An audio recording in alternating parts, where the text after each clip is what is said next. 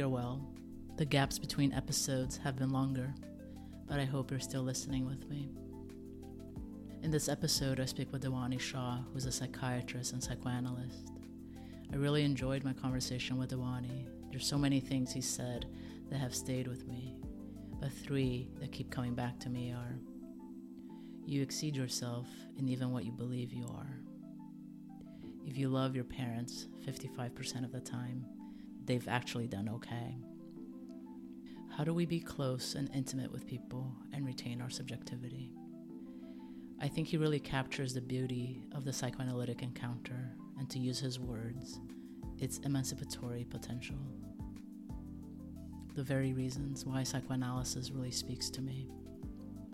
And I'll make a little plug here for a project that I'm doing, the Asian American Center for Psychoanalysis, an educational nonprofit bringing Asian Americans and psychoanalysis together. Check it out at taacp.org. The link is also in the show notes. And here's my conversation with Dhwani. I hope you enjoy it. I'm just wondering, maybe you could self-introduce, give us a little introduction of who you are.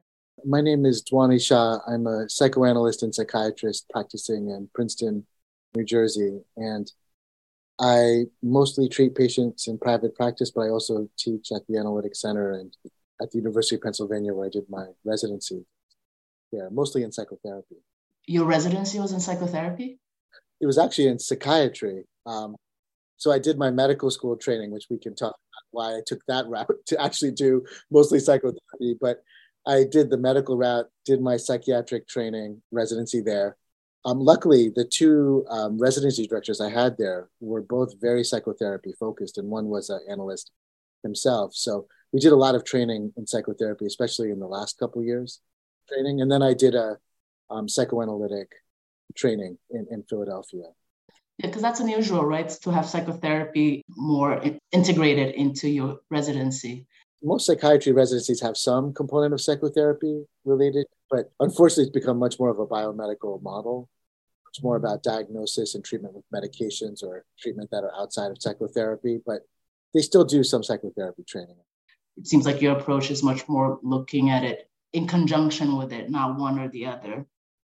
I really feel like that's the most important aspect of what we do, is our therapeutic alliance with our patients and our relationships with our patients and how we navigate that. And all of the literature says that too, that most of the effects of what we do have to do with the bond and the alliance we have with our patients and how we work with them and how we help them with their suffering. Definitely. And also the piece about psychopharmacology, I often find that as a therapist that doesn't have that piece, kind of an important component to be able to consult with or have a treatment team. So kind of having those 2 pieces kind of have a more holistic view of the client, because sometimes there is something that is beyond the relationship that psychopharmacology is actually an important piece of the treatment. It can be, but it could also be used in ways that harm the patient or not help the patient explore the things that they need to explore or be with that are painful and difficult. It's so painful and difficult, they're unbearable, and a person suffering in a way that's something is required that's more. It's really difficult sometimes to make those calls. Like even myself, like, I'm like, just give me something, even something physical, right? I'm in pain, but I don't want to stretch. I'm just like, exactly. Just give me something to take this away. And sometimes I feel like the 2 approaches, although they have some similarities, they're very different, because in psychotherapy, we help our patients like suffer with something as opposed to suffering from something. And with medications, it's all about alleviating suffering through lessening its intensity. So in one way, it's like we're trying to help our patients be with something in a different way. In another avenue, we're trying to lessen the intensity. I'm sitting with the suffering with something. Yeah. Versus suffering from something. I mean, it's such the human condition, right? We're always maybe suffering with something, like it's just part of life. So kind of helping them have some capacity to bear the things that are difficult or unbearable in life. That's exactly how I So you mentioned you did a psychiatric residency, and then how did you go into psychoanalytic training from there?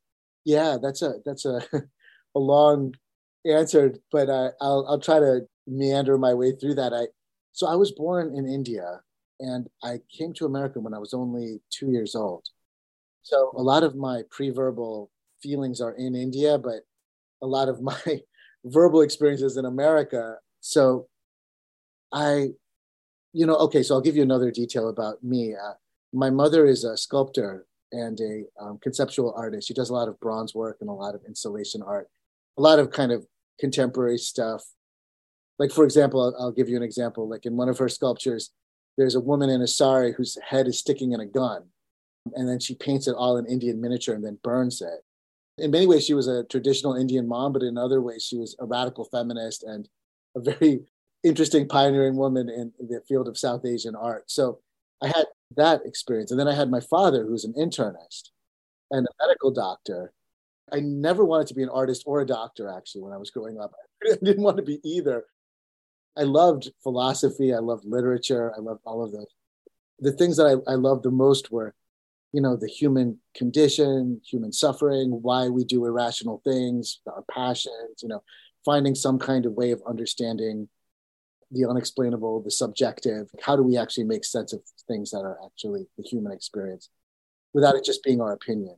Are there truths in human nature? Things like that. So anyway, I went through college. I did philosophy and psychology and comparative literature. And then I was a clinical case manager for patients for several years who are chronically mentally ill in New York and in New Jersey, where I kind of drove them to the AA meetings and kind of helped them clean their rooms and gave them medications and kind of hung out with them. And that was a lot of fun. And I liked it. But what I realized was I was sort of straying from the path of doing what I wanted, which was really psychotherapy. But somehow, and this is a kind of mystery, I'm not sure exactly how this happened, I ended up in medical school.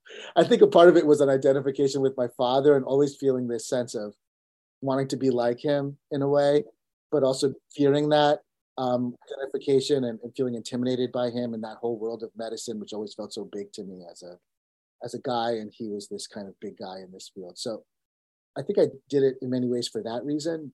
So I went through medical school very clumsily and difficultly. And then I ended up in psychiatry, and I kind of refound that feeling of just saying, no, I'm going to do this. I'm going to do therapy. So I wanted to find a way to do that. So that's where I got interested in psychoanalysis, which I was always interested in from the beginning, but I found a way to do it. And then I made a commitment to really be a major part of my practice.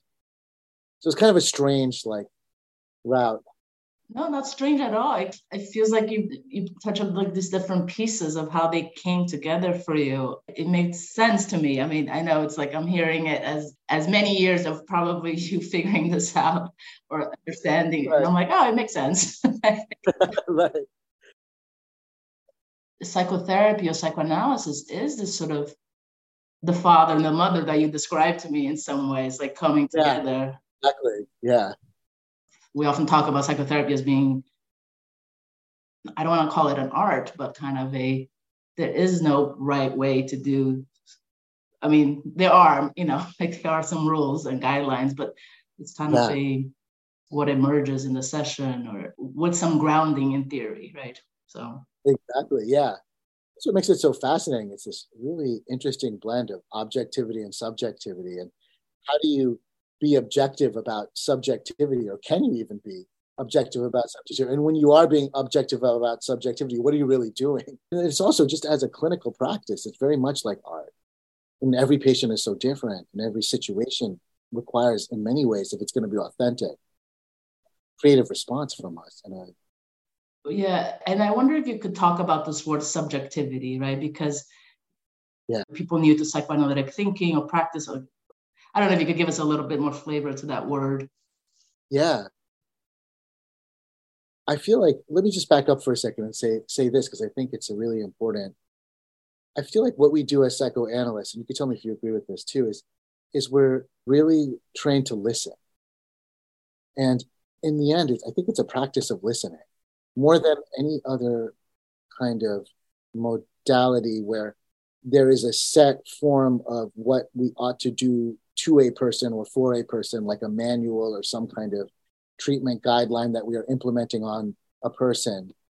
Psychoanalysis is radical in the way that it's this sense of just sitting back and really taking in a person's being and listening to them and allowing that person to resonate with your own being, and that intermingling of two people in a room together.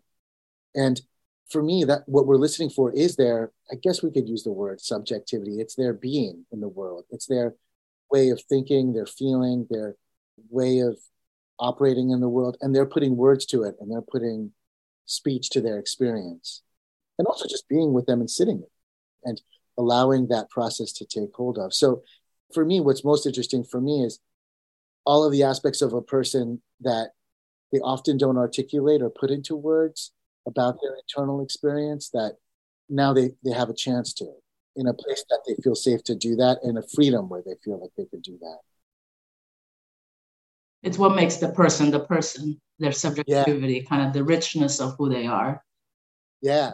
What's so interesting to me about psychoanalysis, and which I love about it, is you find out that you exceed yourself in what you even believe you are. Like we think we're our ego, we think, oh, I'm my rational person. I'm this, I am that, I am this, I am a man, I am this, but then when you start to actually talk and you allow yourself to be with another person and fantasize and imagine and feel and talk about your dreams and your desires and your daydreams and all the things that you really want to do and you love, you start to realize you're more than even who you think you are. Like you're discovering yourself in this process, because we are also told what we are, right? Kind of. So I think in this process, you can uncover parts of yourself that maybe have been closed up. Yes. That we contain multitudes in many ways. And oftentimes we're told that we are certain ways and that we are kind of stuck in those ways of being. Yeah. It's interesting, a practice of listening. Often people that are not therapists, or even my parents, you're like, what are you doing? Are you just listening? Yeah. Nobody realizes how hard it is, right? I want to tell them, I'm like, look, you sit in a room and try to keep your mouth shut for 20 minutes and really listen, not just zone out or dissociate or tell someone what to do and give them some piece of advice or some food. Just listen. Just actually sit there and take it in. Yeah, it's really hard. But like yesterday, I was quite tired as just my day, and I could see how poorly I was listening. Yeah. But we're not just listening to what is said. I don't know if you could tell us more about listening, to give people a sense of what are we listening for? How do we listen, I guess, maybe. I agree with you. I think sometimes people think we listen to try to problem solve, or we listen to try to search for a solution.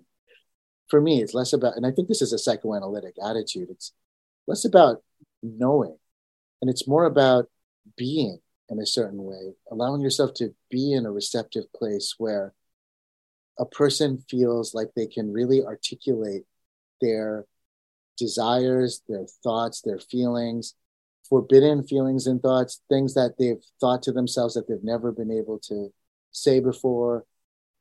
I feel like what's so interesting about psychoanalysis is that when you actually start that process going, you feel the richness of the person's life emerge, and then also ways in which they avoid that richness or they protect themselves against enormity of all of their desires and feelings. And then you also find out that people are very conflicted, that they have all kinds of conflicts that they feel anxious about, they feel nervous about, that they're not even totally aware of. I've always found it interesting that if you just allow a person to talk honestly and say very little at first, but then help them understand where they're having a hard time talking, how things can emerge that surprise themselves. They start to formulate a different kind of way of being with their own feelings and thoughts. I'm just thinking about the listening, and this goes into thinking about why psychotherapy or psychoanalysis work. It's listening. It's like there's an interest, like the other is interested in you, and how little we get that from parental or people. It's like a genuine interest in how that. Yes. Being seen, being known, not in a logical way, but in an experiential, bodily way. But the other piece of this is, I feel like what people don't understand about psychotherapy that I think you and I and therapists know, that I think on an intuitive level, people know this, but they don't often think about it carefully or articulate it, is that it's hard to bear what people have to say. There are things we don't want to talk about, or there are things that are hard for us to bear as listeners. When people talk about their traumas, about violence, about racism, about aspects of their life that are painful to them, we don't want to go there as listeners usually. And you could see our own family members and people in our lives saying, okay, that's enough. I've heard enough. This is too much for me. What do they call that nowadays? Like oversharing or whatever. It's like, okay, don't emotionally dump on me. Like, we have these phrases in our culture that we use with ourselves kind of casually, but it's true, right? Like, some things are unbearable. Like, and where do you go then? If you've experienced something unbearable that you carry inside, like, who do you talk to about it? How do you talk about it? How do you even admit it to yourself? Or something very shameful, right? I mean, that is unbearable in itself, but there is like things that are like, I don't want to look at it. I don't want to share it with anybody. And what you said about family, it made me think about my family was just visiting and that how poorly I was listening. I'm like, no, I can't do this. Like, I've had enough. Yeah. Or like people, friends, or socially people that are not therapists and you casually know them. They're like, are you working now? I'm like, no, I'm definitely not working right now, because it's such a different way of listening and takes so much to listen well. And I'm not doing that at a restaurant, at a bar. That's not what Yeah, exactly. I'm enjoying this samosa right now, and we can talk, but if you really want that, that's a whole different experience. But I think maybe we can take a step back a little bit. What is psychoanalysis? I could tell you what I think psychoanalysis isn't first, and then we can talk about what I think it is. Because if you ask different people, they'll say different things.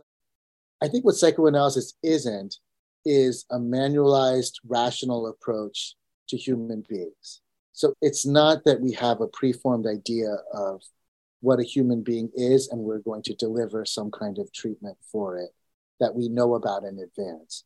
I think a lot of psychoanalysis is, like we've been talking about, a way of being, a way of listening.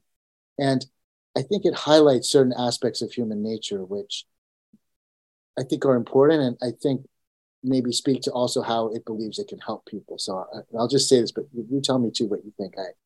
One is that our rationality is a very small part of who we really are.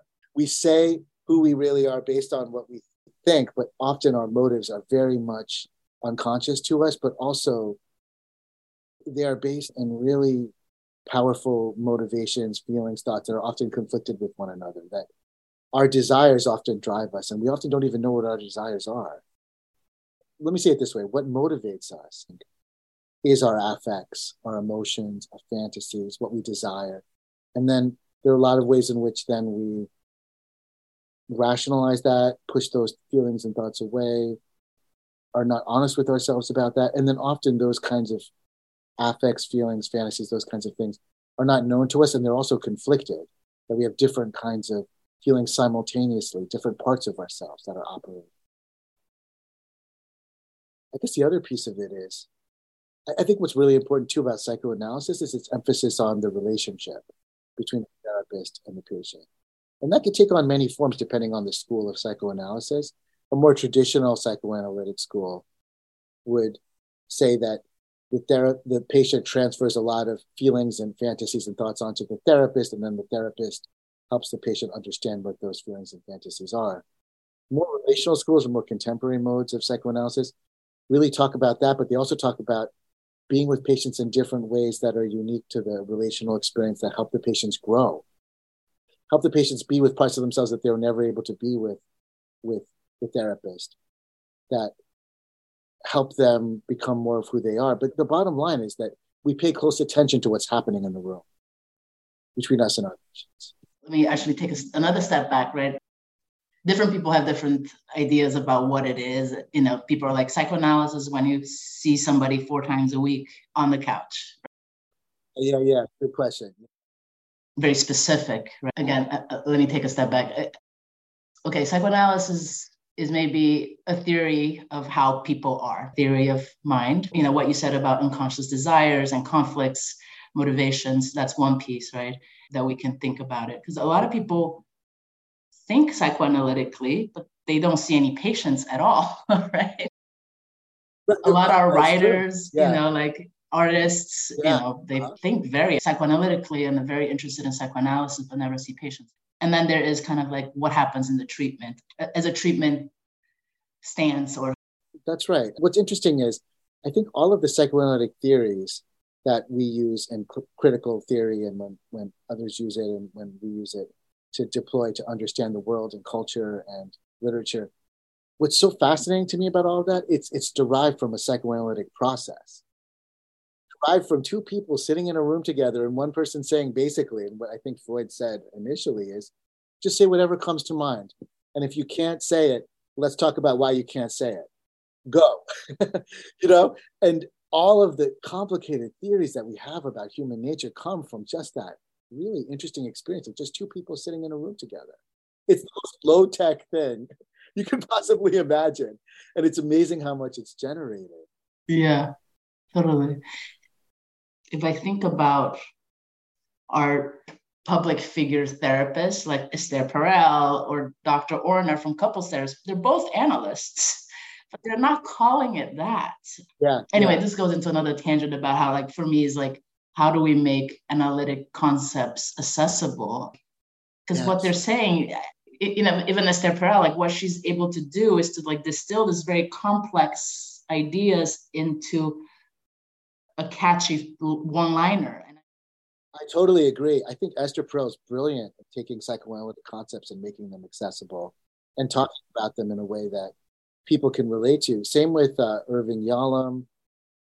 There's so many good authors and psychotherapists who use who are in the psychoanalytic tradition or who use it to explain things in such a clear way. But psychoanalysts and institutes often don't do that. And I don't understand why. This is just my opinion, okay? I'm just going to just tell you what I think. People may disagree with this. They will, but it's all psychoanalytic process if you listen to the person and really pay attention to what they're saying. Think about their feelings and affects and fantasies. Pay attention to what's going on in the room with you and your patient, and really deeply try to understand on an emotional level and on a meaning-based level what's happening. That's what we all want, honestly, from our therapists. Usually, if somebody has a specific phobia or OCD or something that is more akin to a behavioral treatment, I can understand why they would want a manualized-based treatment. But if somebody's having problems in their relationships, or they're constantly anxious or inhibited, or they constantly find themselves in the same situation that they're always in, or they're just unhappy with their life and they don't understand why, or there are things going on in their life that they can't quite come to terms with. I mean, we all want someone to just listen, and really try to make sense of it with us. So I think to me, that's psychoanalytic process, because once that starts happening, everything else comes from that. Yeah, I think the third piece, when I think about what psychoanalysis is, and we think about it, a theory of mind, right? Just kind of a way to understand people and a treatment modality. And maybe the third way is to kind of think about it as a way of thinking, a way of processing information. One phrase I liked, I forget who said this, so forgive me, I can't remember the reference, but psychoanalysis is about making familiar things unfamiliar. I like that because it's like we see the surface of things, but in psychoanalysis, we think more carefully about the words people use, the slips that they make, the little thing that doesn't quite work that becomes highlighted that actually speaks to an underlying motivation, a conflict, or feeling. Ways in which we ordinarily think about ourselves in the world are one thing, but then if we really look at them carefully, things start to fall apart and you start to see the complexity in things. And that's what I love about psychoanalysis when it does that. Yeah. Like a curiosity to what is happening, or right, a genuine curiosity. Yeah. Sometimes I'm like, you're overdoing it, Yin. That's what it is. Right. Stop overthinking. Exactly. Well, that's a really good point too. Actually, you know what? Actually, what you just said totally is right. And it's just reminding me of something, that it's actually a dialectic between what I just said and making the familiar unfamiliar, but also truth seeking. Like, what's the truth here? Like, can you handle the truth, to use that cliche, right? Maybe all of this overthinking is a way of getting away from something that's pretty basic. You hate her. So I mean, like, you're making up all of these reasons for why you love her, but you know what? I think you kind of hate her. It's like, sometimes in therapy, you just got to call it, right? This happens to me a lot in therapy. You can tell me this happens to you. The patient's like, I think it should be this. I think it should be that. I don't know. And they have a big decision and they're overthinking it. But you know what you realize after talking to them for a while? They've already made up their minds, haven't actually admitted it to themselves. because the choice they made is really uncomfortable. Yeah. And it's uncomfortable in many ways, right? It might hurt somebody. It might not be how they see themselves as. That's absolutely right. Yeah. Yeah. Yeah. So I wonder if we could sort of, and you touched upon this a little bit, like, what are some, like, maybe 2 or 3 sort of concepts, psychoanalysis, that are sort of, regardless of different, if I'm like because even within psychoanalysis, there's different factions or, groups of people that practice differently. But I think there's maybe that are similar. But I wonder if you could give us some sort of foundational concepts about working psychoanalytically. Sure. So one is, I think, paying close attention to affects, moods, emotional world of the person, because oftentimes when we talk about things with people, we tend to be very rational with them. And, when you go to somebody, for example, for when you have a problem, and if it's a problem where it's like an engineering problem, right? Where if your toilet's not working and you need to replace your toilet seat, you say, well, how do I do this? Well, look at an instruction manual, we can fix it, right? That doesn't really work with emotional problems. If you go to someone with an emotional problem and say, hey, I've got this, I've got all this anxiety about dating this woman, and someone says, well, why don't you just do this, like really quickly? You just feel shut down. You don't feel listened to. You don't feel like the person really gets it, and then you'll just not talk to them. So I feel like one major principle in psychoanalytic thinking is paying close attention to the person's emotions, affects, and then what you'll see there is, if you pay attention to that, a couple of things. I mean, I think one is, well, I'll say a couple of things. One is, they're often, again, like I know I'm using this word, probably overusing it, they're conflicted with one another. Well, I really like this woman, but she makes me nervous. Well, why does she make you nervous? Well, there's certain things about her that make me nervous because and then you start to find out that the person's uncomfortable with their own desire. Or maybe there are things about this woman they don't like that they're having a hard time articulating or putting into words. Or maybe they don't even like this woman. They like this woman's partner. But they're saying they like this woman because it's safer to say that they like this woman than really they're in love with somebody else. So these things, and it's fascinating. I mean, these things come out more in literature, right? Or in novels. You see this all the time. And this is why I think, obviously, there's such a close overlap between psychoanalytic thinking and literature. But, we all have this kind of thing.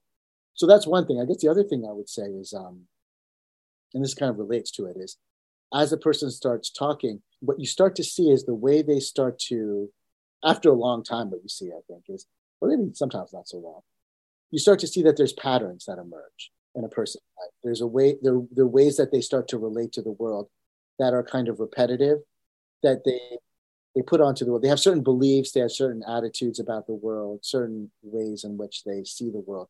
And then if you talk to them more about it, you'll see that they're often based in some fantasies or some ideas about human beings, about who they are, who other people are, who they imagine they have to be with other people, what they imagine other people want from them. So all these things get played out, and they're often in kind of the realm of fantasy. When I say fantasy, I mean it in the most broadest sense, meaning a kind of narrativized story or narrativization of some kind of emotional feeling. I like that reframe about narrative, right? It's based on some experience that they've had that they created a narrative around, right? So it's not just imagined. Yeah. It is, but it's also based on some experience and meaning that they have associated with it that then became the sort of record or background music. I don't know how way we want to describe it. That sort of. Yeah, I like that. Background music, that kind of, the underlying kind of, yeah. So there is sort of this conflicted set of emotions, we talk about ambivalence. I think that's what you're talking about, sort of ambivalence about life choices. Yeah, like one example, as we were talking about Esther Perel, kind of like this ambivalence about security and novelty, right? I love the way she talks about that, sexuality, because I think that gets lost often in sexuality. There's always this dialectic between safety and adventurousness, and the erotic always has a kind of adventurousness to it. But we also require safety in sexuality. Yeah, but that ambivalence, like those two things, like happens in all of our experiences, right? Like all the choices. Like if I eat this, I won't get to eat this. Like Like, Right. it's Right, all exactly. and Yeah, is it okay, or how do you deal with that ambivalence? exactly. And often how we deal with it is we avoid the ambivalence in different ways. And I guess psychoanalysis would call those our defenses, our ways of avoiding those uncomfortable conflicts or feelings that we don't want to face up to. And those ambivalence kind of maybe like they're everywhere, right? I love my parents, but I hate my parents. Exactly. Yeah. That's the archetypal one. Yeah. Yeah. Or I want to live, but I don't want to live. Sort of much more existential. To I think you just captured two of the really beautiful ones that I often see in my practice. Loving your parents or hating your parents. And I would say all of your blood, like kin relationships. Like, I hate my sister, I love my sister. I hate my mom, I love my mom. Or I hate my whole family, I love my whole family. Like, it could go into all kinds of directions. But also about living and dying. I mean, I think that's a very fundamental question that we all ask ourselves all the time. why do you think there's such a thing about love and hate with parents or people close to us? Why do you think that is? My analyst said something to me once where he said, because I was telling him all about, my own conflicts, which are there, of course, as they are with everyone. And he said, if you love your parents, at least 55%, that's okay. You can hate them 45%, but if you love them 55%, then, they did a good job actually, and you're okay. I think it's the fact that in all relationships, we never get what we fully want from the people in our lives that we are with. I guess the prototypical example is when we're a baby, we have all of these desires and needs to want to get something right away. We want to be fed, we want to be taken care of, we want these ways of feeling safe in the world. And sometimes our caregivers will provide that, and sometimes they won't. And when they provide that, they're the best people in the world. We love them. They're our saviors. And when they don't, they're the absolute worst, and we hate them. We can't stand it. And there's always this kind of thing that goes on, I think, in all relationships. And the other piece of this is there's this kind of closeness and distance issue too. If people are too close, we feel smothered, right? If people are too far apart from us, we feel abandoned. And I think this is an impossible issue in human relationships. What is the optimal distance? The truth about life is that what your optimal distance is not going to be what your mother's optimal distance is, or your dad's, or your spouse's, or anybody in your lives. So these are like endless problems that we all face as human beings. I guess the other way of saying it is like, how do we love and be intimate with people, but yet have our own subjectivity and be our own sense of self, be our own people too? And hate is such a strong word. When we say we love and hate, like I would never have my parents listen to this, right? Like I'm not like, I don't hate you. I have trouble with some things you do. So there's this word that's so loaded. Yeah, that's why I like it actually. Maybe this is my mom's artist side in me. I have to be provocative, but honestly, I think it's a good word because otherwise it feels like we're dampening down on the experience. Like, I do feel like in very primal ways, we do hate the people in our lives that we also love. When you have children, or if you see like a child, like with a caregiver, the child's like 1 minute they're playing, they're happy, the mom playing, and the next minute they're like, I hate you, mom, I hate you. And what's the mom's answer there? Like a good mom would say something like, yeah, that's okay. That's all right. You still have to clean your room. Make me all you want. The other thing is like, if you allow yourself to feel the hate, if you can bear the hatred with your children, with your parents, with your patients, then there's room to grow and for them to be okay with their own feelings of hatred. My consultant talks about hating the love, right? I don't want to love you. I don't want to need you. I don't want to care about you. I don't want to depend on you. And that's what the hate also comes in. Yeah. That's a really good point. Yeah, that's one form of hatred, I think. Hatred over our dependency towards others. Yeah. So hate has multiple meanings here. It's hating something that you bring up in me, not necessarily you as a person, but that too, but also hating something that it brings up in me. Right. And that's what's beautiful about psychoanalysis, that it's not just one thing, that we can have this dialogue with one another, and then you and I can talk about it, and you can put into words, and I can put into words our experiences of hatred, and then make some sense of it, where it comes from and what it's about. Be with our hatred in a different way. And this leads me to like kind of thinking, because psychoanalysis or therapy, you know, in general, it's like often thought as of a very sort of individual thing, like two people in a room or couple therapy, but very sort of separate from what's happening in the world. And I wonder if you could speak a little bit about it. How do we relate psychoanalysis to things that are happening socially or politically, or can we? I don't know what your thoughts are on that. I feel like everything is in the psychoanalytic encounter, because there's going to be racism, there's going to be issues around climate change, there's going to be anxieties about the world, about where we're at, about our fantasies about Donald Trump, and all of these things are going to come out in the psychoanalytic encounter, I think, in the therapy. So I think the therapy is deeply personal, but it's also all of these other things that come up in the world, because as human beings, we're kind of born into the world, and the world imposes itself on us in its own mytho-symbolic universe that we don't have a choice to either be in our culture or not. We are in our culture. We imbibe our culture, and our culture is phantasmatically, for lack of a better word, imprinted in us.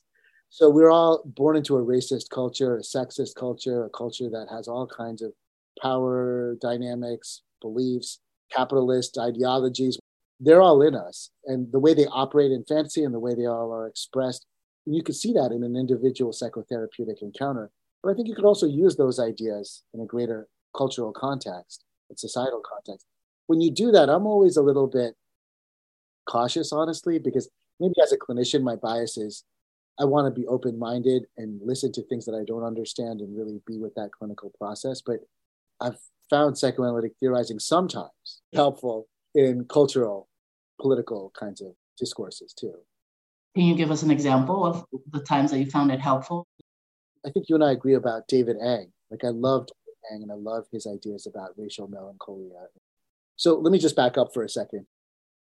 I feel like one aspect of psychoanalysis that I think has been ignored in many psychoanalytic institutes, but has always been there actually, if you look at the history of psychoanalysis, is about the ways in which we've internalized our culture and how our culture plays out in our fantasies and our motivations and drives and the way that we see others and ourselves. And one aspect I think that has been so helpful for me in David Eng's work and other people who do the kind of work on racism, psychoanalysis, is the ways we've internalized racist beliefs and racist beliefs about ourselves. Because in many of my patients of color who come into psychoanalysis, part of the work is emancipating them from the racist structures that they've internalized and allowing themselves to become more of who they are. And that kind of emancipatory work is painful, it's difficult, it's uncomfortable, it creates all kinds of dilemmas and political incorrectness that goes on in the therapy. But I think in the end it's very important because we all have racist fantasies about ourselves even. And I could just even say this as an Asian American, as an Indian American. Like I had to do a lot of work to become more in touch with my own ways in which I had racism towards Indian people and the Indian parts of me that I was racist against, that I wanted to disown because of my shame around my parents and growing up and feeling in many ways I had to be white, I had to be a certain way, and all of the fantasies around wishing that I was different than what I was, always feeling in some ways that I belonged to the culture I did but didn't belong. And this is where I love David Eng's work, that there's always this, with minorities, and he talks specifically about Asian Americans, there's always this almost approaching being American, but never quite feeling like you fit in. And what that feels like and what that is experiences like in our own minds. It sounds like you're saying like the therapeutic dyad or in therapy, we get an opportunity to kind of process and work through what happens outside of the therapy room or in this cultural milieu of oppression and different pieces. That I think that's what you're sharing with me. Right. And also being able to challenge these racist fantasies we have or sexist fantasies we have, often about our own selves. Or about other people, right? And if you've written about this, some of that is inflicted on us in the therapeutic as a therapist in the room with a client who might be white or, My patients, they often have all kinds of fantasies about what it means for me to be an Indian person, and to be able to explore that with them.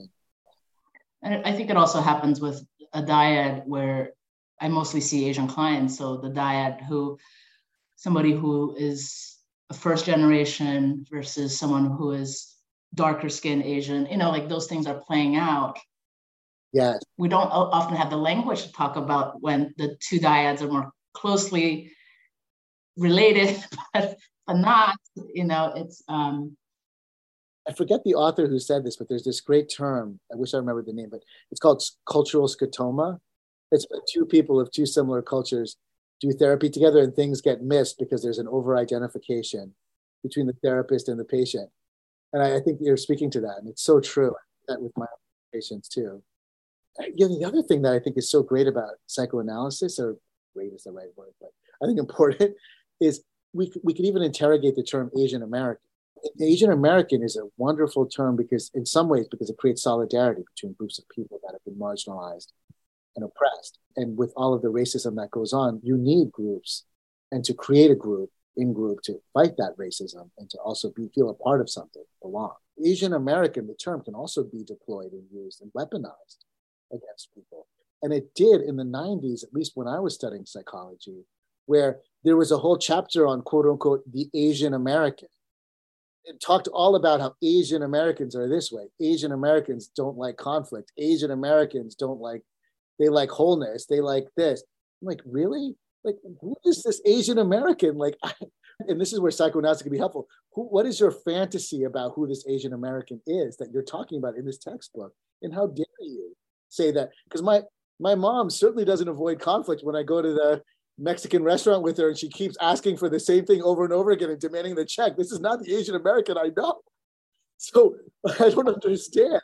And like you said, first generation versus second generation, different parts of Asia, even within India itself, all of the different ways in which there are fantasies around what it means to be Indian and where part of India are you from. And they go on forever. Yeah. Like the subjectivity of the other is lost, right? We're just kind of in this one big lump of people. Yeah. And again, it's also really wonderful to bring Asian Americans together and feel a sense of solidarity. To me, that's been really helpful.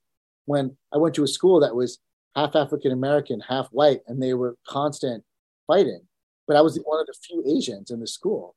So for me, when I went to Rutgers and I met other Asian people, for me, it was like, yeah, we're Asian. We have something in common. Yeah. Like anything, that's right. There's the good and the things that we need to talk about. And can we talk about it, right? Because Asian American to me means very differently from somebody else. And, exactly. And what does it mean? And all these different pieces. The other interesting thing is, too, that because of the collective racialized fantasies that go on in the culture, we've internalized those. And a lot of what we think of as Asian, as you think of as Asian, is based on what the culture thinks of as Asian that we actually use with each other. Ironically, points of commonality that are based on kind of racist fantasies of what the culture tells us we are. Yeah, I think the trope of the Asian mother, how Asian moms are, I'm like, Even the term has racist overlays to it, the tiger mom, Totally. I'm looking at time, and I wonder if you could maybe just give us one misconception about psychoanalysis. I feel like psychoanalysis has done a lot of harm, honestly. And I guess one misconception about psychoanalysis that I would want to challenge is psychoanalysis is not the 1950s New York ego psychology, rich, elitist, white, elderly man who thinks he knows more than you, who's going to be incredibly quiet, sitting there on his very fancy sofa and you lying on the couch, him not saying anything, him assuming he knows who you are and telling you truths about yourself. To me, that's like the worst kind of psychoanalysis. But that is a common conception of what psychoanalysis is. Yeah. And it's still present. I mean, we don't want to deny that. This is what many people still do. And not to say that's not helpful for some people, but that would not have been helpful to me. It is not an untrue version of psychoanalysis, but there is many other types of psychoanalysis and psychoanalysts that are not that. Right. That's why I have a hesitancy in saying what's a myth about psychoanalysis, because everything I'll say actually does apply to some people who do psychoanalysis that I don't necessarily agree with. Like, I'll give you an example, actually, an interesting example. In a podcast I heard recently by a very famous psychoanalyst who's written a book, and he was in a podcast called New Books in Psychoanalysis. And the interviewer, who was a younger person, asked him, do any of your, does this kind of, I know there's this whole new burgeoning stuff about racism and stuff about our culture having these kinds of collective racists. Do you find any of that helpful in your own work with patients? What he said was, I thought, really fascinating. Is he said, honestly, no. I've been treating an Asian American man for several years in 4 times a week on the couch psychoanalysis. And honestly, race has never come up. And it's never come up, and I don't think it's necessary, and I don't think it's really been important for him to talk about. And I was like, wow. I mean, my own fantasy about this whole encounter, and again, it's just a fantasy. I don't know the particulars of the situation, but my fantasy is that the Asian, quote unquote, Asian man that you had lying on your couch probably on some level realized that you couldn't talk about those things, didn't feel like you could relate to those things, and didn't quite believe that you would understand him that way.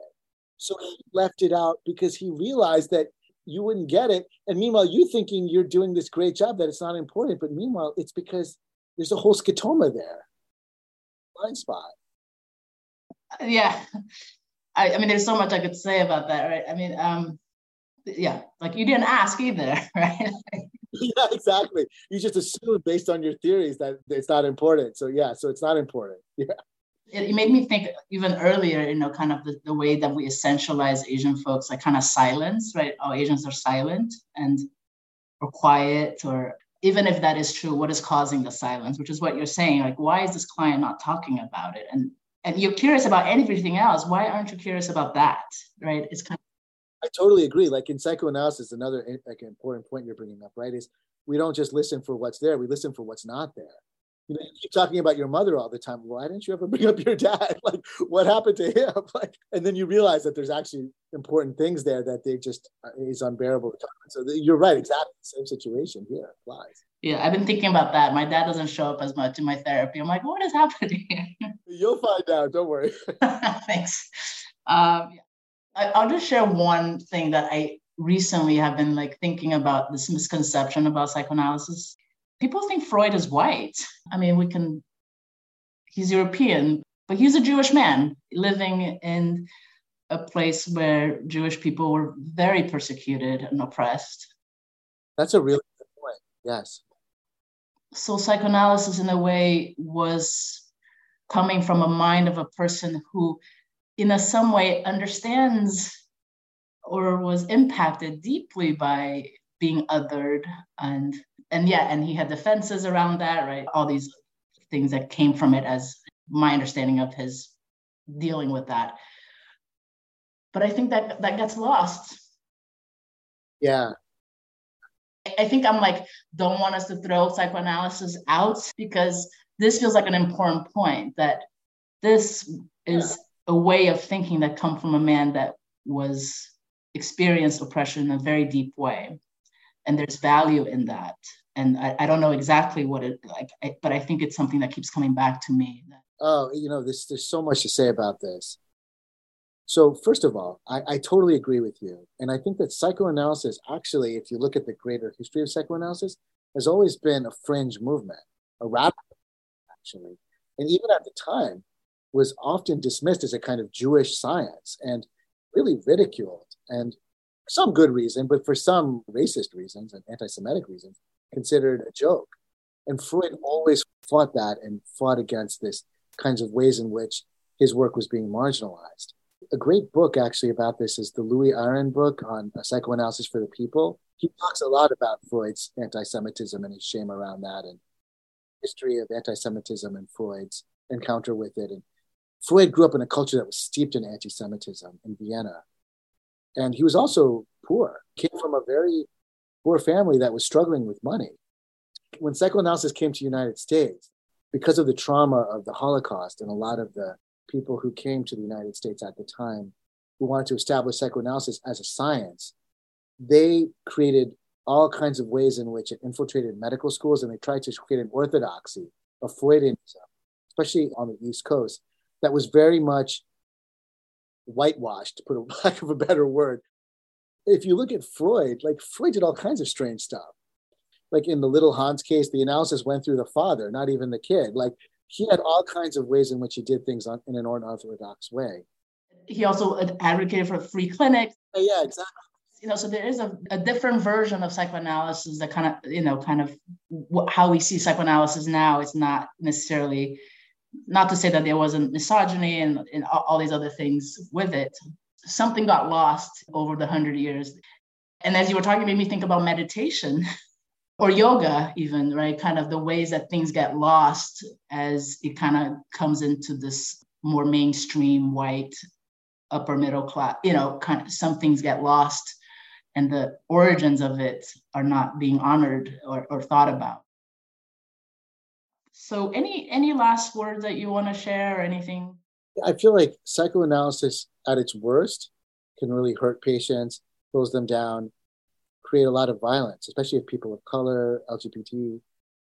We didn't talk about that, but psychoanalysis has been devastating for people, queer people, in a way that is unconscionable, honestly. And not just psychoanalysis, but the whole DSM.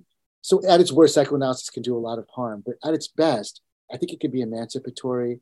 It can help a person grow and become more of who they are, help them love other people more and in deeper ways, and help them also become more comfortable with who they are. And I think it could be a really beautiful, wonderful thing if done right. Great. Well, we'll stop here then. Thank you so much.